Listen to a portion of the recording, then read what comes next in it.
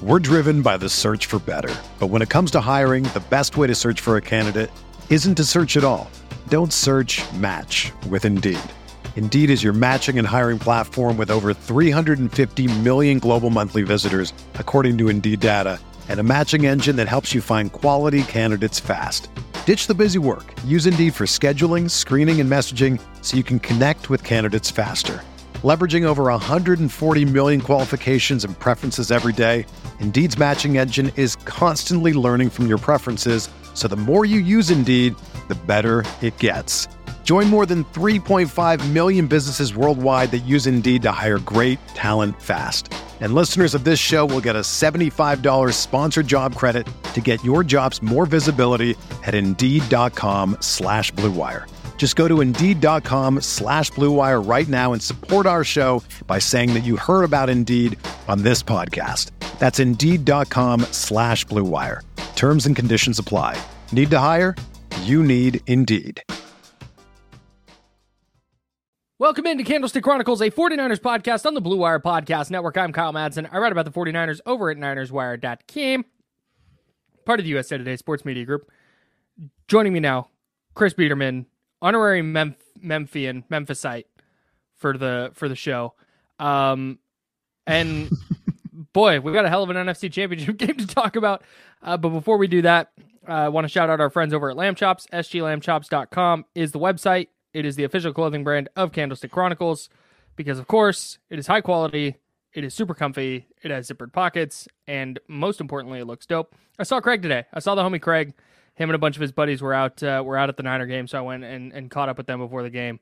And Nice. It just reaffirmed why I enjoy this company so much because all the people around it are really, really great. So shout out to Craig, who had his rally cap on for the second half, and it worked to the 49ers' advantage. Can confirm, Craig, awesome dude, good hang, and yeah, man, good people to partner with, and obviously a great brand, and we love Lamb Chop, so check them out, support them, and we appreciate them supporting us. Candlestick 20 is the promo code to get 20% off your order. Hoodie, shorts, sweatpants, whatever you want. My dad says they're the best sweatpants that he owns. He loves them so much. Wears them all the time. You'll do the same. SGLambchops.com. We're also sponsored by Cooperage Brewing. We love Cooperage. They are the makers of Candlestick Chronicles Hazy IPA. I hope there were some being drank in the parking lot before, during, and after the game tonight. I don't know if there were. I didn't see any, but I also wasn't looking super close. Sources confirmed that, yes, they were, in fact, being enjoyed. Oh, good. Being enjoyed at Levi's Stadium today. Well, good. You can get yours today at cooperagebrewing.com. You go to the website, you can order a case. They'll send it right to your front door if you're 21 and up and in the state of California, or any of their other delicious beers. I think they have, help me out, Keg Slayer. Yeah, I believe they have Keg Slayer now available.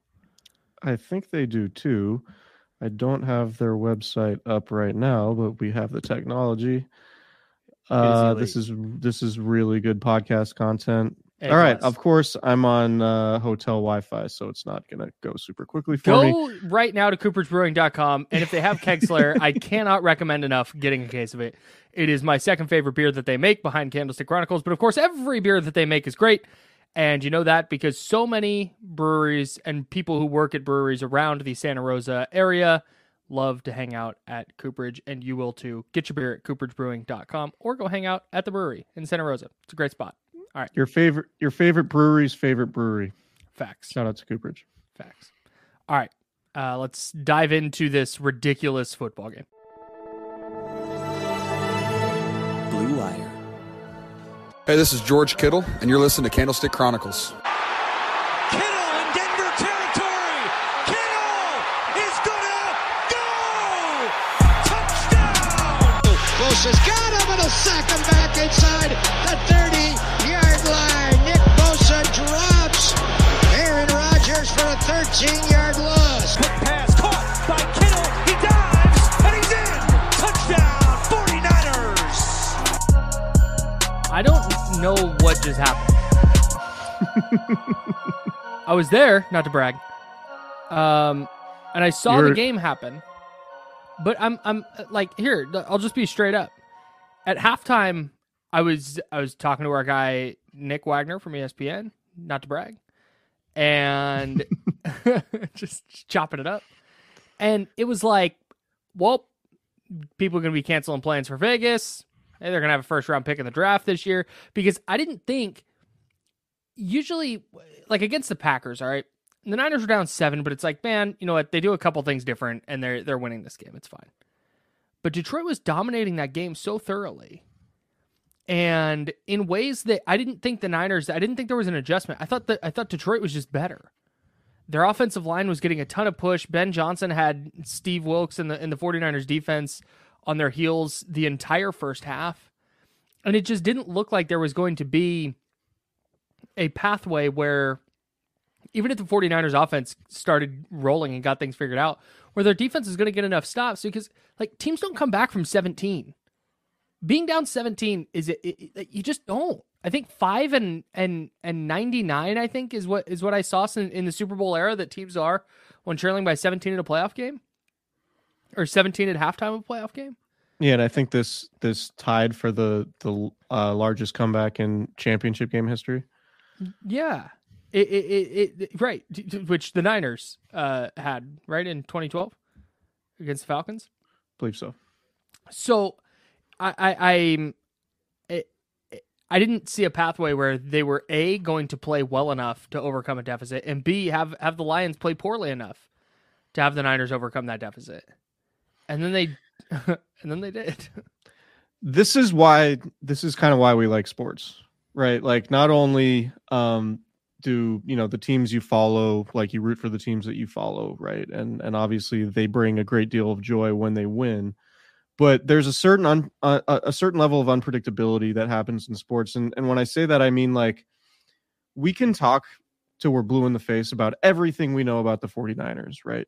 Mm-hmm. And going into the game, it was, man, they're really good when they play from ahead, and they haven't won these games where they fall down early, and they turn the ball over and they get pushed around. That just hasn't happened, right? Those games have typically turned into losses.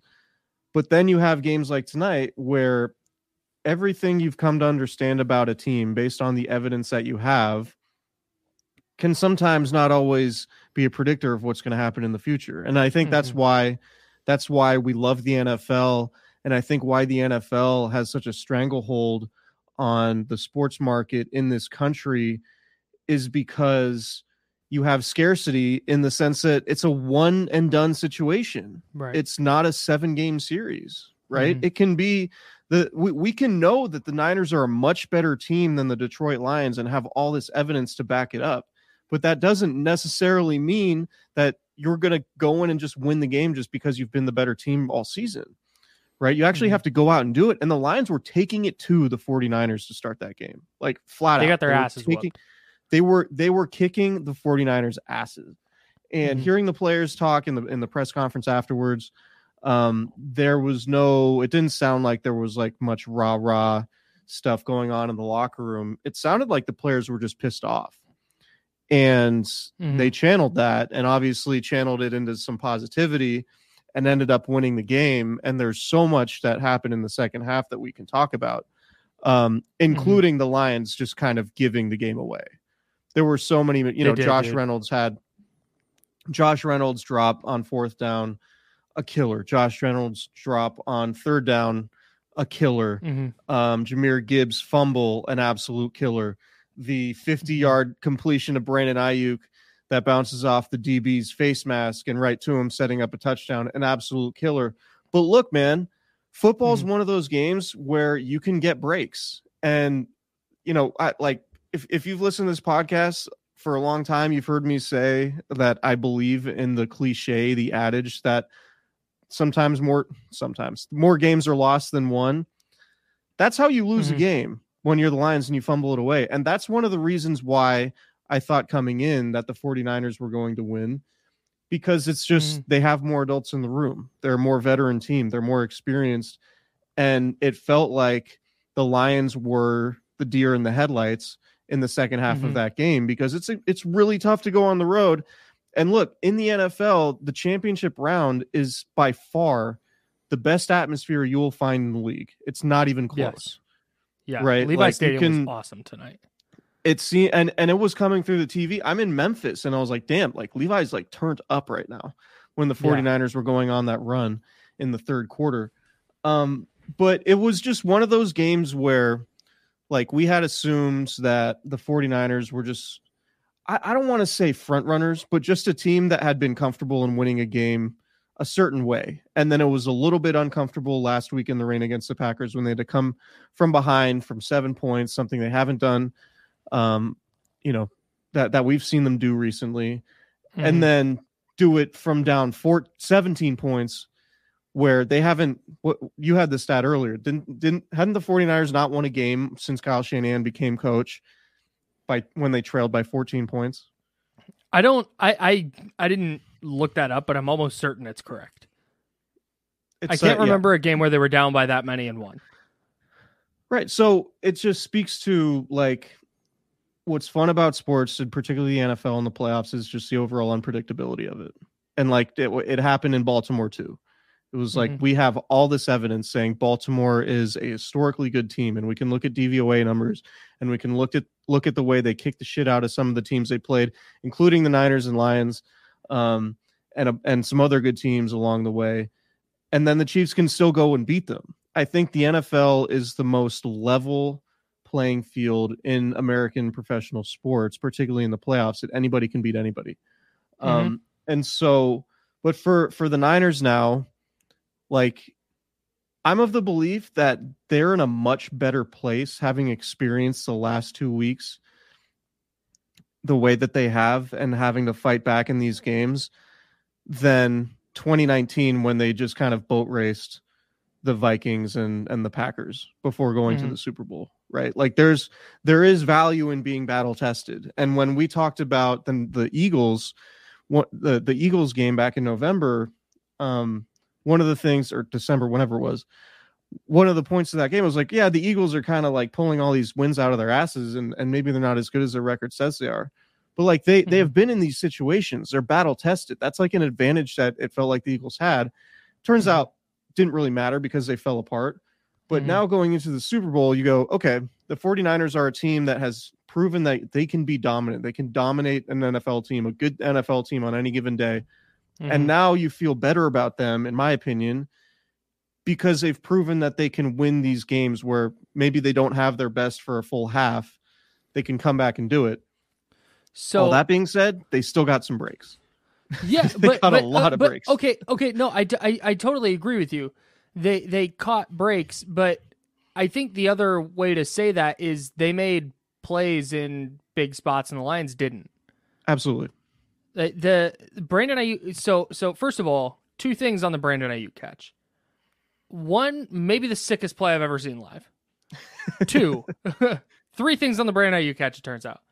Two, that was not almost that was people. I saw after the game people calling it a near interception or should have been interception. If that had been intercepted, that would have been a sick ass interception. That would have been a ridiculous catch. It was a incompletion that turned into a 51-yard completion. So I just want to get that out there. The guy should not have caught it. That would have been crazy. And Ayuk made an amazing play to adjust on the fly and dive and catch it. Yeah. That's it. That was a 49ers player in the moment of the game. Instead of going, oh, I'm not going to catch it, and slumping his shoulders and quitting on the play, making that wasn't it bounced off the guy and into Ayuk's hands and it was like, oh, wow, lucky. It bounced off the guy's face mask and the 49ers player went and made a play. Yeah. Jahmyr Gibbs runs into the line. Tayshaun Gibson, your guy, flies in with force, knocks the ball out. Eric Armstead there falls on it. That's the 49ers making a play. Brock Purdy scrambling as many times as he did tonight. That's a guy making a play. The one where he almost got sacked and found Juszczyk for 10 yards after they had tied it at 24, like that's unbelievable. That was just by both of them. Yeah, right. And so, like you said, there are so many instances, and I'm sure we'll get into them, of plays that could have gone the Lions' way that would have changed the game, and that's 100%. The 49ers ultimately, like top to bottom, start to finish, didn't play well enough tonight. But they made enough plays down the stretch to win. And that was one of the things I was talking to Jeff Risden, who's covers the Lions for Lions Wire. When we were talking before the game, he talked about kind of the experience factor, and I think you saw it there. Yeah, I think you saw the Niners being like, yeah, hey, been in this spot before, just got to kind of methodically move forward in this game, and the Lions didn't. And if you're gonna say like, oh well, Brock Purdy actually was bad because that play was lucky or whatever. Like, yeah, that's what happens to come back from 17 down in a NFC Championship game. That's not easy to do. There's going to be a couple of breaks. And they took advantage. And they turned a 17-point deficit into a tie game in 8 minutes. That's ridiculous. And it takes some breaks. I think it's a great point. Like, not only the 49ers got breaks, but they also just made more plays. Like, unquestionably, they made more plays. And Brock Purdy made a lot of plays, including scrambles with his legs. He ran for 49 yards in the second half. Yeah. And, you know, like those were not the one before where he just dusts Alex Anzalone, who was spying him on the play. Yeah. Dusts him for a big game right before Christian McCaffrey has a big run where it looked like he jammed his neck. After somersaulting forward just before the Elijah Mitchell touchdown. That was a huge play. And all of Brock Purdy's runs, you know, ended up leading to points. And, you know, for the Niners they outscored Detroit, 27-7 in the second half. It was just, you know, that's one of those, like, that's in a historic game. That's probably like, that's, you know, I think that's probably the most memorable game of the Kyle Shanahan era because of everything that happened. Because of, for right now, if the 49ers win the Super Bowl, then winning a Super Bowl against Patrick Mahomes and the Chiefs would obviously be the most memorable game. But like, in terms of, you know, the chips being down, whatever the term is, and you know, the 49ers needing to have that comeback that they've never had, and the context of it, and the fact that, you know, we've seen Brock Purdy play really well and win a bunch of games, but never doing it in that specific way, coming off last week when it didn't exactly inspire a ton of confidence in Purdy playing in the rain. And now, like, oh, you're down 17 points. We're just going to steamroll the Lions in the second half. And that was, you know, Purdy was 13 of 16. And the touchdown pass to Brandon Ayuk was not a simple play either. He moved in the pocket. Really nice play. He had a really small window. It was third down, right? Like, that was a great play by Purdy too. That might get lost in the shuffle just in terms of how difficult of a throw and play that was to make. So look, I don't want to, this isn't going to be brought the Brock Purdy haters down bad. Like, Brock Purdy made a bunch of plays and helped his team get to the Super Bowl, right? Like, however you want to rank him against whoever else, like, that doesn't matter. You judge quarterbacks by winning games, and Brock Purdy made plays to win games. And it was very clear tonight that he was responsible. His playmaking was largely responsible for the offense's production and the 49ers winning that game. And over there might be times when the running game doesn't work and maybe Christian McCaffrey's hurt and maybe Brock Purdy has to throw it 25 times and a half and it looks different than it did tonight. Or there will be times like tonight, and Tom Brady had plenty of these too, where he won a playoff game with a 82 passer rating and came up, you know, had two good drives in the fourth quarter and is hailed as this all-time god because of everything he did. But it wasn't always like superhuman performances for 60 minutes. There were struggles in there too with every great quarterback in the playoffs, and the playoffs are hard, and like winning in the playoffs is really, really difficult. So for Brock Purdy, and you had a great tweet on Twitter, or X, formerly Twitter. I guess it's a post now.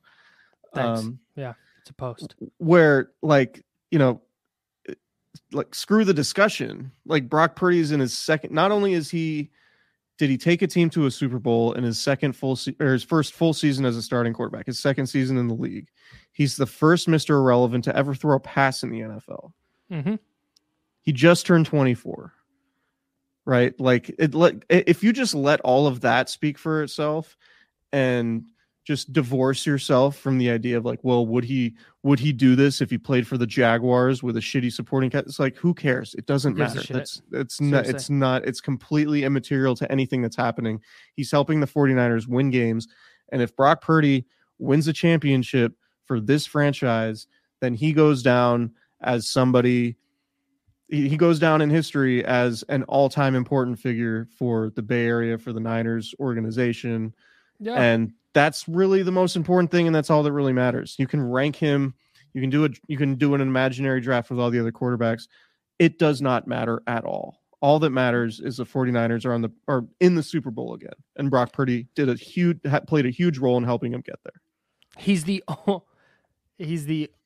I want to make sure that this is he wasn't superb. He made enough plays to win. Yeah. That said, he's the only quarterback I ever see whose near interceptions get harped on ever. Like Lamar Jackson had several near interceptions against the Chiefs in their loss, by the way. And you don't see, oh, hey, Lamar Jackson, he wasn't terrible, but he did have 3 near interceptions. So, ergo, like, it's so dumb. It's such a strange aspect of this. Like, Purdy and the 49ers haven't played their best in 2 consecutive weeks, and they found ways to win both games. After all year, you and I and every person who follows or watches or pontificates or writes about this team going, okay, that's great. They can blow teams out, but what do they do in a tight game? What do they do when it's tight in the playoffs? What do they do when they're down 3 with a minute and a half left? It's like when Jake Moody's missing kicks. Boy. It's tough because like he came back and drilled 2 important ones. Mm-hmm. But man, I am never confident when Jake Moody trots onto the field, bro. Not even a little. The 33-yarder, you know what? The 33-yarder, I was like, he's making this. He wasn't missing from 33. The 43-yarder, I was a little surprised it went in. Not going to lie. No, but I mean, here's the thing. If a quarterback was perfect and never threw any incompletions and only threw complete darts that were all 30 yards down the field, then we would say, oh, that's the best quarterback we've ever seen. He completes all of his passes. It's the biggest moments. Like, it's just completely unrealistic for any quarterback. Patrick Mahomes, the Chiefs only scored 17 points today. Mm-hmm. But like, you know, like we don't have to do the thing where like the only acceptable outcome is perfect play. And I think that's something that we do with quarterbacks. It's like, oh, that was a sketchy interception, or his completion rate isn't high enough, whatever. It's like, man, you want a dude who's going to complete 85% of his throws in a playoff game and have every completion go for 30 yards? It's just not going to happen. Mm-hmm. Like even Patrick Mahomes, that doesn't happen. Tom Brady, that never happens. Like it's not how this works. It's an insane standard. Yeah. Hey, it's Kyle Madsen with Candlestick Chronicles, a 49ers podcast on the Blue Wire Podcast Network, and I'm here to talk to you about my new favorite thing about football season, and that's Prize Picks. It's daily fantasy sports, the largest independently owned daily fantasy sports platform in North America. It's easy, exciting, and that's my 2 favorite things to have in daily fantasy football. There's quick withdrawals, it's easy gameplay, there's so many selections of players and stat types that make Prize Picks the #1 daily fantasy sports app. And I know you're probably worried about like daily fantasy sports. Oh, there's pros and there's sharks and there's all these people that dedicate their lives to just winning at daily fantasy. Well, no. This is just you. You pick more than or less than on 2 to 6 players to create an entry.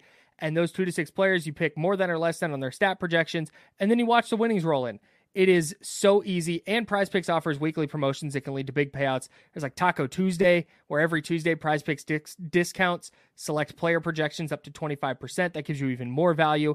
And my very favorite part of all of this, Prize Picks offers Apple Pay for quick and easy deposits into your account this football season. So go to prizepicks.com/candlestick and use code candlestick for a first deposit match up to $100. Go to prizepicks.com/candlestick and use code candlestick for a first deposit match up to $100. You can jump in and get Brandon Ayuk, Christian McCaffrey, Brock Purdy, George Kittle, slam the more than, and root like heck for those guys to go more than those projections. I'm telling you, It's the very best way to consume football. So prizepicks.com/candlestick and use code candlestick for a first deposit match up to $100. Prize Picks, daily fantasy sports made easy. Yo, it's your homies Kyle and Chris for Lamb Chops. SGLambchops.com is the website. They are the official clothing brand of Candlestick Chronicles. And follow them on Instagram at SGLambchops because they have some really cool looking stuff that your bland ass boy over here is not very good at styling on his own. And so I pop over to the Instagram. I see how other people are dressing themselves in maybe it's the wolf shorts or the lion shorts, or maybe it's a pair of joggers, or maybe it's the ash gray hoodie that you and I love so much. And I base my outfits off of that, and it always makes me look dope, which is the single most important thing. And it's also comfortable. It's also high quality. Yeah. It's super stylish. They're conversation starters, honestly. They also have kid sizes on here too. Yes, and everything's correct. Unisex. We should point out also. So, no matter if you're a man or a woman, these clothes will look great on you. Or a child. They have children's sizes and a lot of their stuff as well. Use promo code Candlestick20 today to get 20% off your order, or you can do it tomorrow or whenever. Candlestick20 is a promo code any day of the week to get 20% off your order from sglambchops.com. Shout out to them. We really appreciate their support, and we would appreciate it if you support them by going to sglambchops.com and ordering some dope, comfortable, high-quality clothing. Join the herd today. So take all the names out of it. Take the names out of it, and the faces and the teams. And Team A was down 17 points in the third quarter and came back to win in regulation.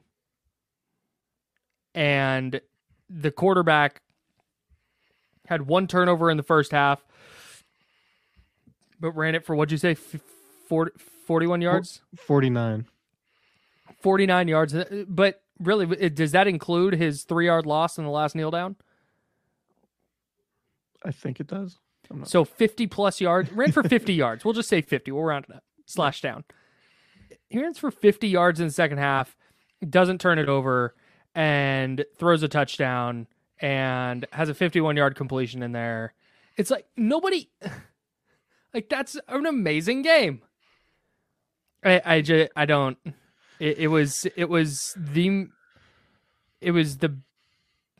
the best game I've ever been to, but it's the best game I've ever covered, like in person, by a wide margin. Yeah. And it's the first time during the Kyle Shanahan era that I've been sitting there at halftime or at some point in the third quarter going, there's no way they win this game. And then they end up winning it. Like during the Packers game, it was like, man, they're not playing well if they keep doing this. But like I said, there were like pathways to where, okay, they're just better than the Packers, and you could see them taking over. But I didn't see that angle tonight, and then it was just there. It's just so nuts. I think there's, aside from just like having a quarterback who turns the ball over every play, mm-hmm. I don't think there's anything more demoralizing than just being completely unable to stop the run. Can we talk about the Lions real quick in regards to this? Yeah. The stopping the run aspect of this, because the Niners had nothing for it. Nick Wagner from ESPN, friend of the pod, our favorite cast member. The guy you talked to today at the game. The guy I talked to today said that before Jahmyr Gibbs' 13-yard run on 3rd and 12, where he went untouched out of bounds, before that play, the Lions were averaging 6 yards per carry before contact. Before contact! They were gaining 6 yards before somebody hit them. And don't even get me started on all the missed tackles and stuff. It was just, I'm with you. It was like the Niners defense had nothing. Even when you'd have Fred Warner flying downhill and Dre Greenlaw and Oren Burks and whoever else is like, it didn't matter. It was like they had 13 offensive linemen on the field. Yeah, I think it was in the first half, it was the most yards they had allowed on the ground in a game at home in like 2 years. Just in the first half. Yeah. God, that's nuts. Yeah. So why did the Lions on like their second drive started going to weird like reverses, double passes, and then they tried a flea flicker in there at one point. And then when they were going for it on 4th and 3, which we can talk about as well, they put it in Jared Goff's hands.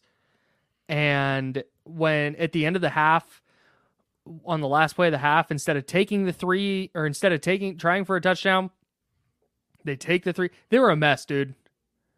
Like, I know Dan Campbell's a good coach and he turned that team around and all the credit. He was a disaster. That was a mess. Yeah. So here's the thing, or this is, I've been so full disclosure. I'm in Memphis, again, for the second time in like a month. I was in Memphis for the week when the Niners clinched the 1 seed against Washington, but I'm back in Memphis for Kings Grizzlies. But I've had a lot of time to sort of reconcile the Dan Campbell 4th down stuff. Mm-hmm. I'm cool with, like, I understand that if this is the way you've built your team and this is the way you've had success all season by going for it on 4th down, then keep doing it. Like go with the girl that dance with the girl you brought, but unequivocally, those 4th downs and not getting them specifically were like huge moments in the game. Yep. So it was very much a live by the sword, die by the sword type of thing. And I don't hate the fact that Dan Campbell went for those 4th downs. If I ran a team, I would be much more conservative on 4th down and just like, especially just like taking points off the board, right? Like if you have a 17-point lead in the game, I'm just like, yeah, if I can keep adding points and see where I fall at the end of the day, like try not to give the other team momentum. And I know, George Kittle joked about it, or not even joked about it. He mentioned it at the podium after the game. Like, he has no idea why analytics people say momentum doesn't exist.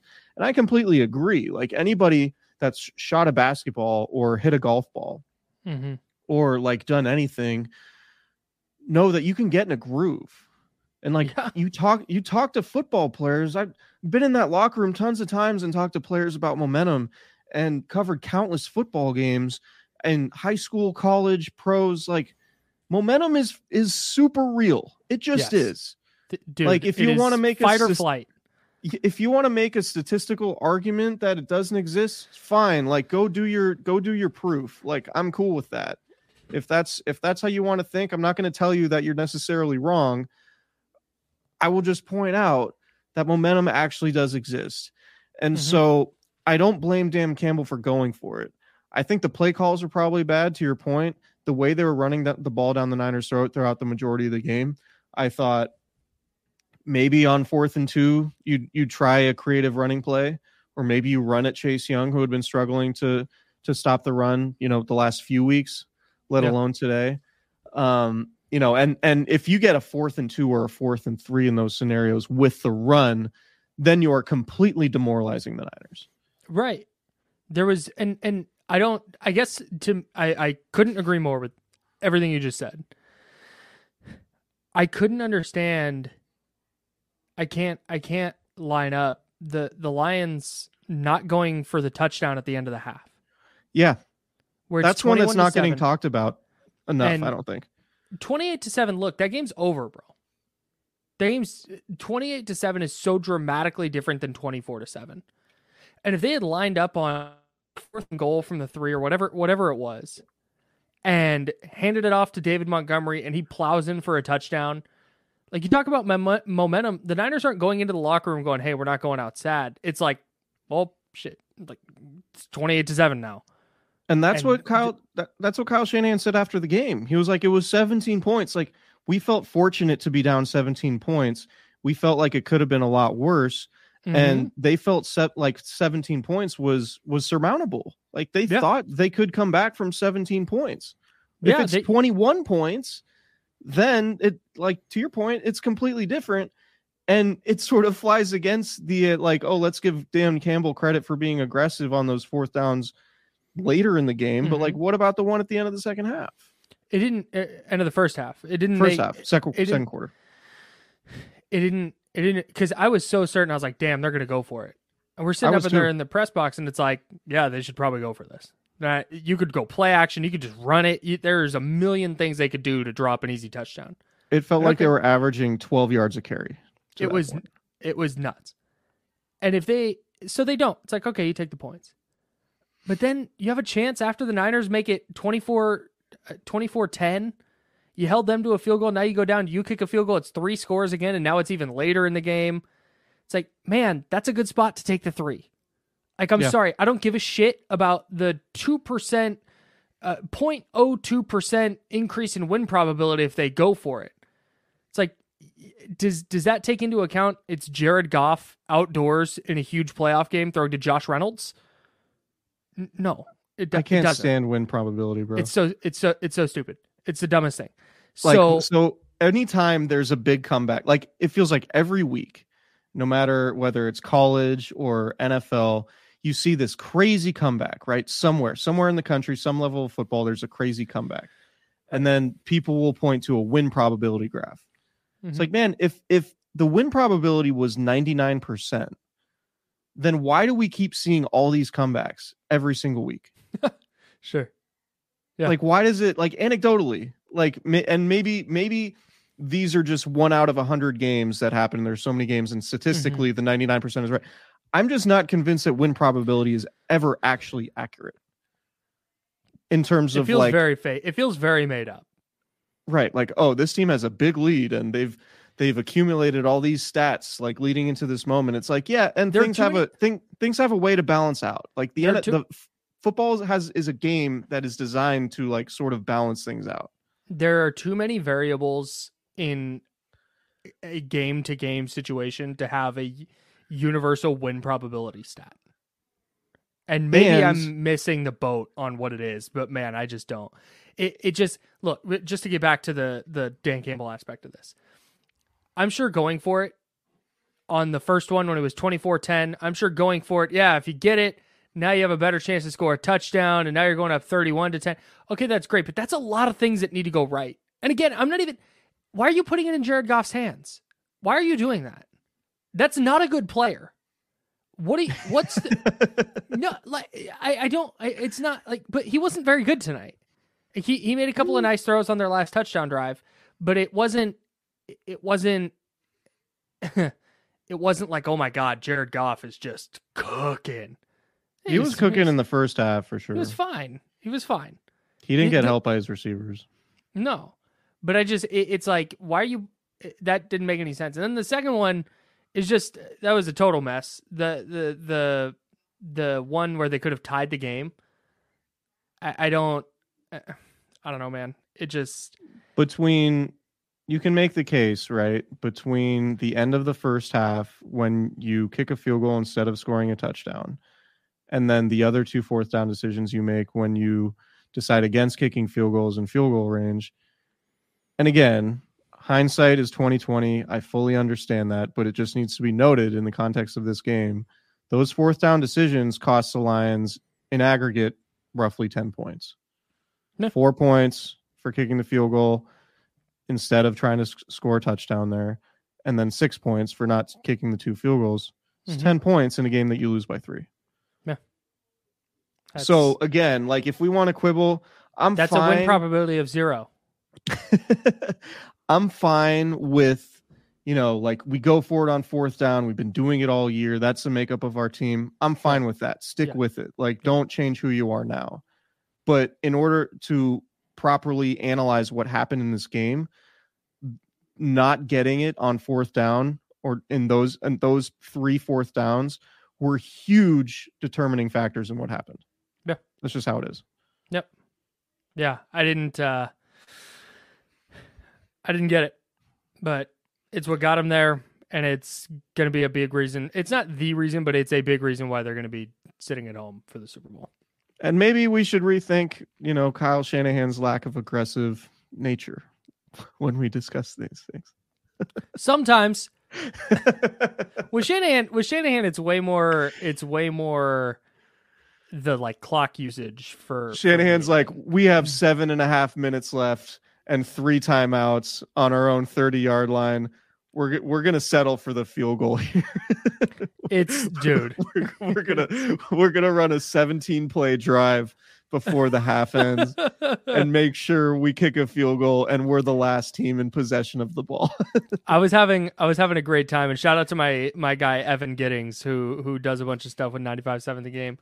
I was sitting next to him, and we were having a great time at the end of the half. The Niners got the ball back in the second quarter with like 10-17 left. And we were like, hey, lap opportunity here. Grind those 10 minutes down. Yeah. Take the field goal. Yeah, now the Shanahan game management stuff to me is more clock related than the fourth down stuff. But yeah, I mean, defensively in the second half, as bad as they were in the first half, they not necessarily turned the faucet off because, like you said, they did catch a couple of breaks with a couple of drop passes, but it didn't feel like the Lions in the second half could just go get 6 yards on the ground whenever they wanted it. Yeah. And Nick Bosa had an awesome game in the couple of really, really big spots, most notably that second fourth down try, where the Niners were up 3. They got a ton of pressure on that play and forced Goff off his spot. So they were way better in the second half. The Lions averaged 3.3 yards per carry in the third quarter. And in the fourth quarter, they only had 2 rushing attempts. They went for 14 yards. Wow. With a long of 16. So they had a 16-yard run and a minus 2-yard run, which would have been, that's the other one. Running the ball at the goal line with a minute left and getting stuffed was a huge mistake for the Lions. I don't know if that was a Dan Campbell or a Ben Johnson call. Oh, yeah. But they had to use a timeout, and then it basically meant that they had to get the onside kick to win the game. Yeah. Yeah. That was a really strange set of play calls. Yeah. But yeah, man, I think that this is like a signature playoff win for Kyle Shanahan. 1,000%. It's not even close. It is the signature playoff win for Kyle Shanahan. And it also and I know Nick's made this point. He even made this point on this podcast while you were in Hawaii, which we haven't talked about at all. But,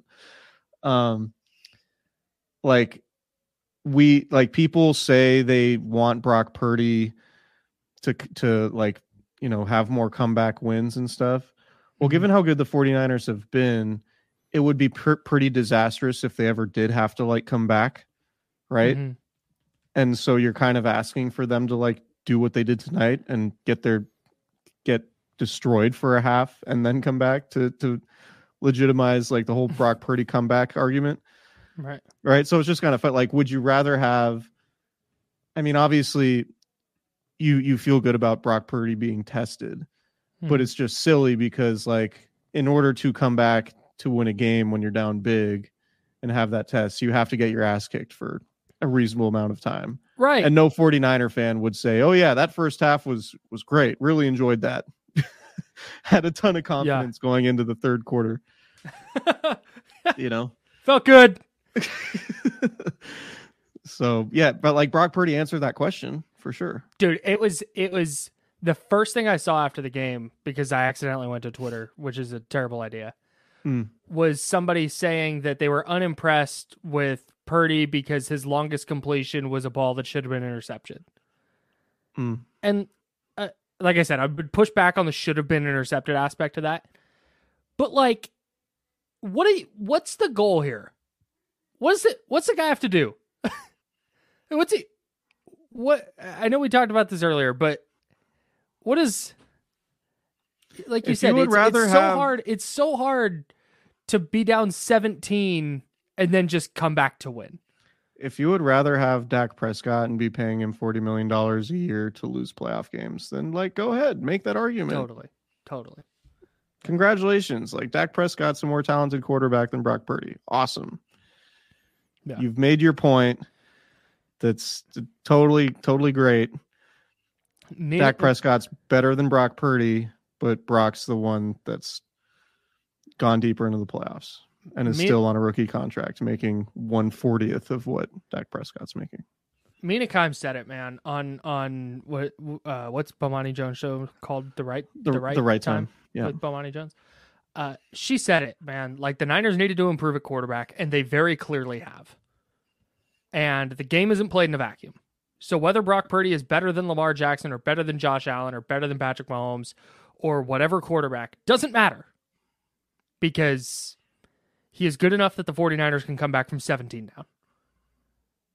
Yeah. And that's not something that you could have said with any other quarterback they've had in the Kyle Shanahan era. And like, that's just it. So yeah, he was the dude tonight. Like, being able to scramble and make those plays, that's huge. That's just an element of the offense they haven't had. Mm-hmm. Like, the big commentary on Jimmy Garoppolo was like, what can he do outside of structure? What can he do when Kyle Shanahan's play calling isn't there for him on any given snap? It's like, well, he can't really do much. He just kind of sits in the pocket, and then before the pressure comes, he makes these wild throws that often get intercepted. Yeah. Right. There was no, but post ACL injury for Jimmy Garoppolo, there was no second reaction. It was just like holding on to the ball too long and never escaping, never throwing the ball away. And now you have a quarterback who benefits from Kyle Shanahan's play calling and benefits from the guys he has around him.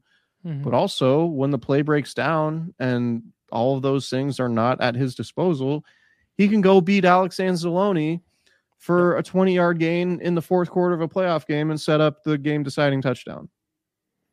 Yeah. Yeah. It's like the guy deserves to be considered like just a winner. He's a winning player. Yes. It's a very good player. Christian McCaffrey has a stinger, I guess, in his shoulder and didn't finish the game, but Shanahan said he would have gone back into the game, but McCaffrey said he didn't go back into the game because he was worried that his shoulder wasn't going to be strong enough to hold on to the ball. Yeah, he had a stinger, and it sounded like he worried that he wouldn't be able to grip the ball. Yeah. Like, it's a nerve thing, so if you can't feel your fingers, you'd probably don't want to be handing that guy the ball when all you need to do is just not fumble. So we'll see about that. Can we do two things before we wrap up here? Sure. Okay, one, I was so certain the Lions were going to recover that onside kick. Like, just at the way that game had gone, I had pre-written the 49ers win.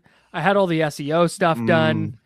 And I'm sitting there and I'm going, this is one of those weird-ass Dan Campbell things where they're going to recover this, they're going to go score a touchdown, and they're going to be like, yeah, we repped that onside kick 6,000 times in practice, and we're going to have to hear from Cameron Dicker or whatever the hell their kicker's name is. Michael Badgley, sorry, other former Charger.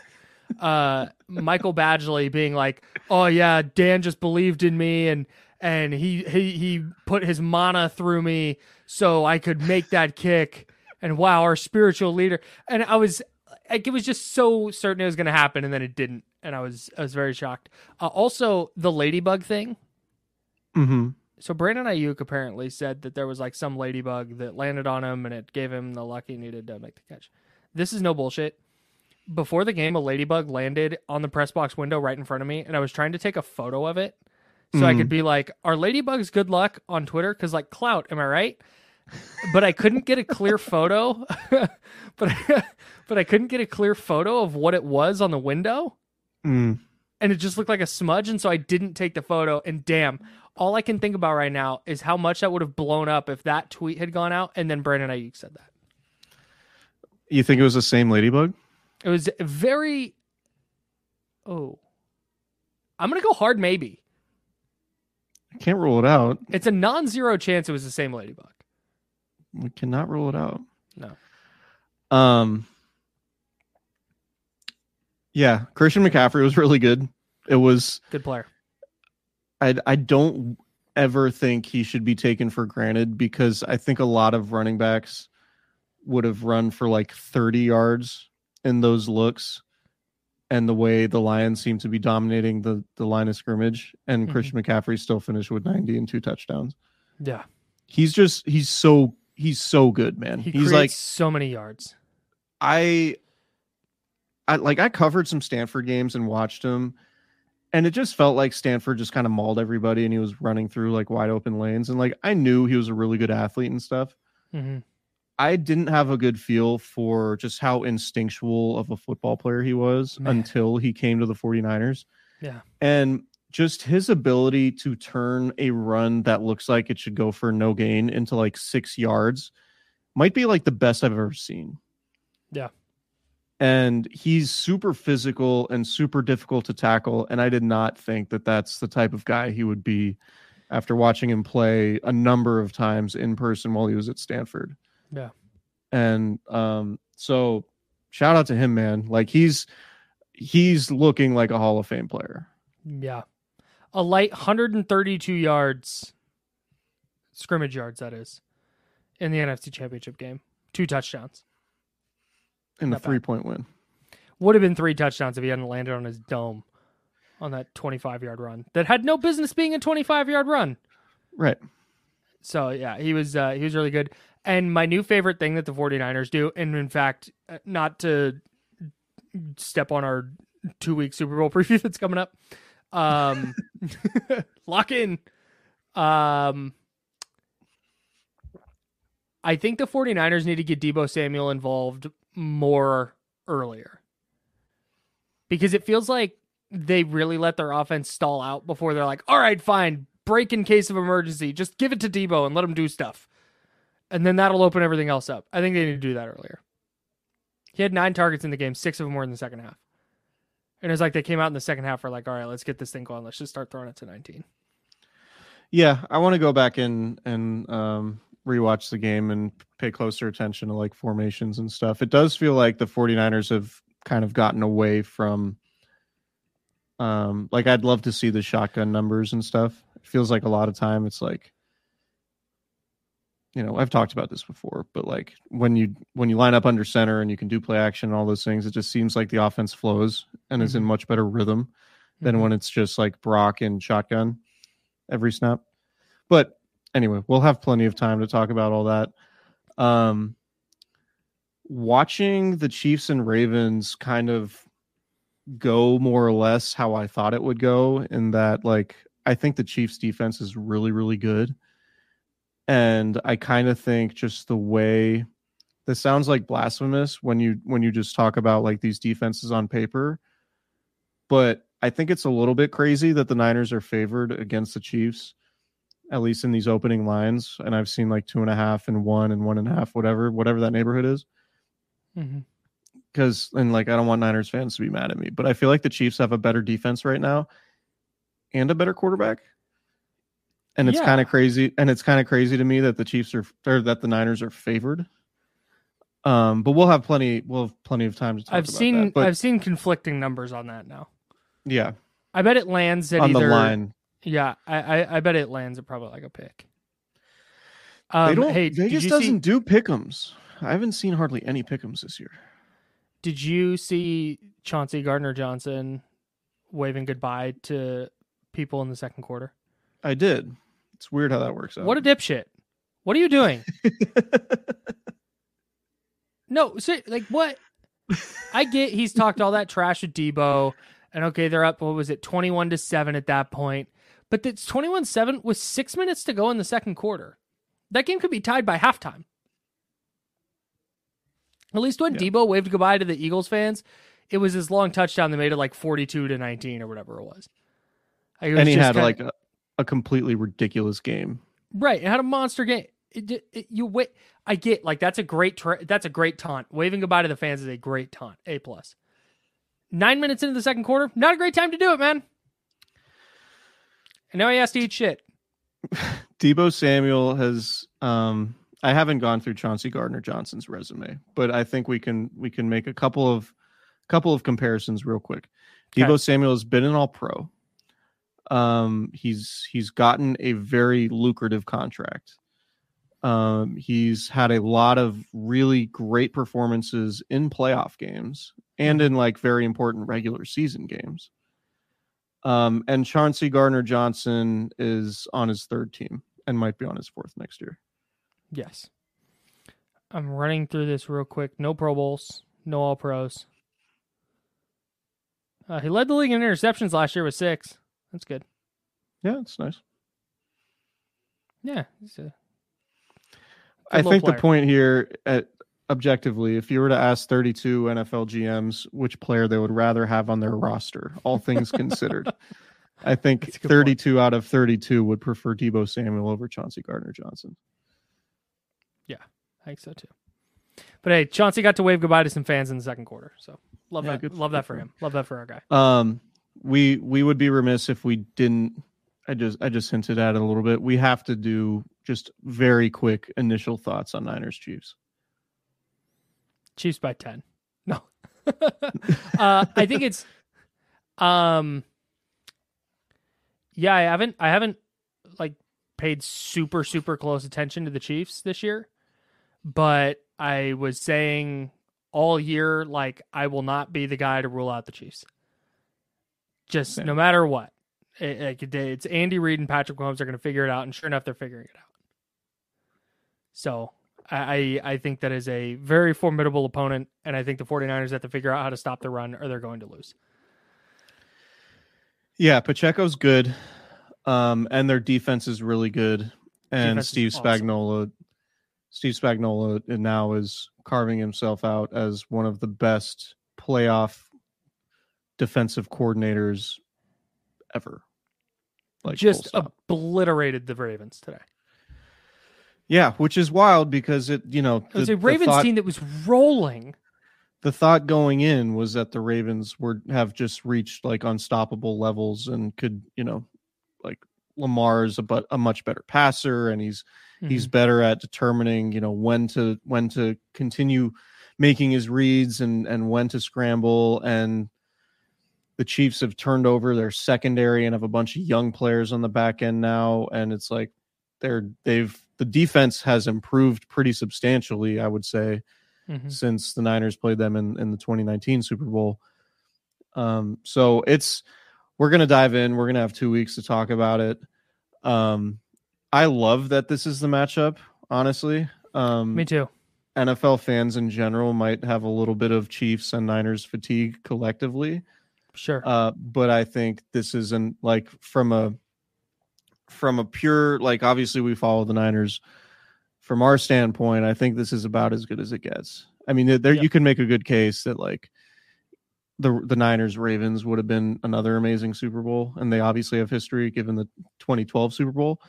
But this one, Mahomes, Shanahan, the Shanahan Niners, like, this is just, I think this is as good as it gets from our standpoint. Yeah. And fans should be excited. There are going to be so many Niners fans in Vegas. It's going to be nuts. It's going to be super nuts. The Ravens today, just talking about the Chiefs defense real quick, the Ravens today went punt, touchdown, fumble, punt, fumble, interception, field goal. And they had 2 turnovers. The last one was an interception thrown into the end zone. Yeah. The other one was Brandon Flowers getting stripped. It's like 6 inches before the goal line. Zay Flowers, sorry.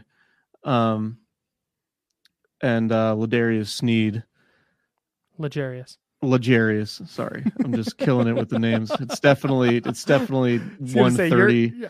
It's 1:30 in Memphis, and I traveled today, but no big deal. Just toughing it out over here. Anyway, the Sneed play came. I guess Flowers had like taunted Sneed earlier in the game and was flagged for it, and then Sneed at the goal line knocked the ball out of his hands. So the Ravens had 2 turnovers in or near the end zone in a game that they lost by 7. Was it you guys in the group chat that brought up during the game? Somebody brought this up. It might have been you and Nick. Deebo not reaching for the goal line. Yeah, that was me. Yeah, I before couldn't agree more with you. That was a great play, great non-play by Deebo.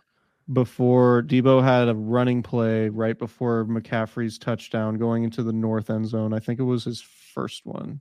It was his second touchdown. It was the second touchdown of the third quarter because the Ayuk touchdown was the first one, right?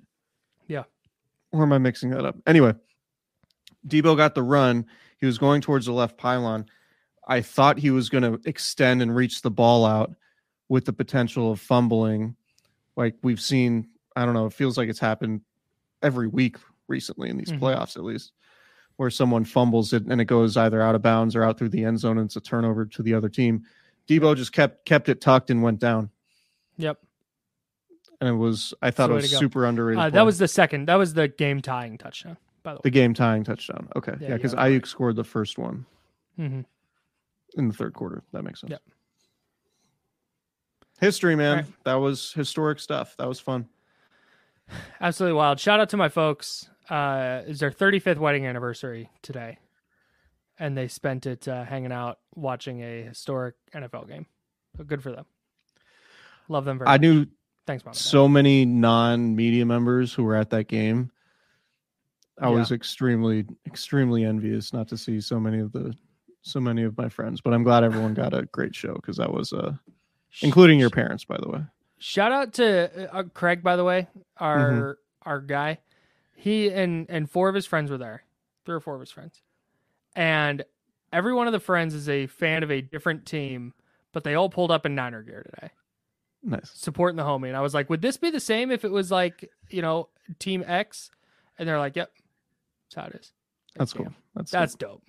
So, no, great atmosphere. Lions fans were great. They showed out. And the atmosphere during the tailgates was great. The atmosphere in the game was incredible. It's the loudest I've ever heard Levi Stadium. When McCaffrey scored that touchdown to tie it, it was just bedlam. Yeah. It was totally nuts. So the faithful traveled. The faithful traveled to their home field. They were in the building. I feel for Lions fans, man. That one's tough. I would be. I went down and I walked through the Hilton tailgate party thing they do after games there by Levi's. And there were a bunch of Lions fans there hanging out. I was like, dude, I would be despondent right now if I was a Lions fan. Like, up 24-7, just dominating. You're like, hey, go to the Super Bowl for the first time. Holy shit, here we go. And then it's over and you lost. So I was in Detroit a few weeks ago for Kings Pistons. Not to brag, but I got to watch the Pistons play basketball. What are your thoughts on Asar Thompson? Raw. But I got the feeling in talking to the handful of locals in Detroit that it was yeah, man, this is awesome. It's not going to be that devastating if we don't win or Super Bowl or get there. This team is so far exceeded expectations, and we're just so happy to get home playoff games. Yeah, that this is it's cool. This is amazing. So and getting to beat not Jared Goff, getting to beat Matt Stafford and the Rams after that trade had to make the season, and anything beyond that for them was just kind of gravy. So yeah. Anyway, all right, that's it for us. We'll be potting throughout the couple of weeks leading up to the Super Bowl. Should be a ton of fun. Can't wait to break this down for a couple of weeks. Keep it locked to the Sacramento Bee for Kings Grizz coverage. Live from the Grindhouse tomorrow night. Subscribe, rate, review at sacbee.com. Subscribe, rate, review to Candlestick Chronicles wherever you get your podcast. And shout out to the Niners employee who got in the elevator today and saw that my media badge had a blue label on it, and he was like, "Oh, from Detroit." I was like, "What? No, not at all." I was like, "I do a Niners podcast," and he goes, "Oh," and I was like, "Yeah, Candlestick Chronicles, check it out." And he was like, "Oh, okay, yeah, I will." So if you happen to be listening to this, my guy, appreciate it. Nice. Subscribe, rate, review while you're here.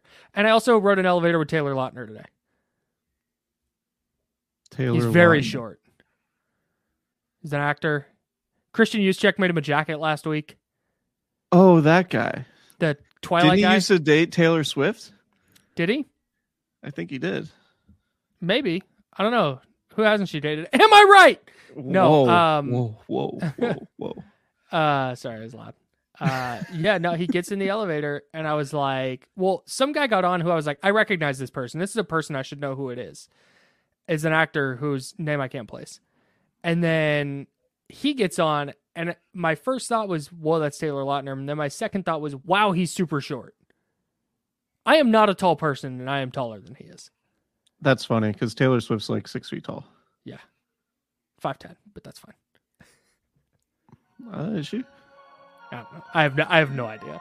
I'd assume anybody who says they're 6 foot is actually 5'10". Should we do a like a behind enemy lines podcast with like some of the Swifties we know? Yes. Yes. I like literally you read my mind. That was a thing I was going to suggest we do. Hit us in the comments if you want us to talk to Taylor Swift fans to break down this Niners Chiefs matchup. Yes, just hitting it from all angles. We got 2 weeks. All right. Goodbye, everybody. Goodbye.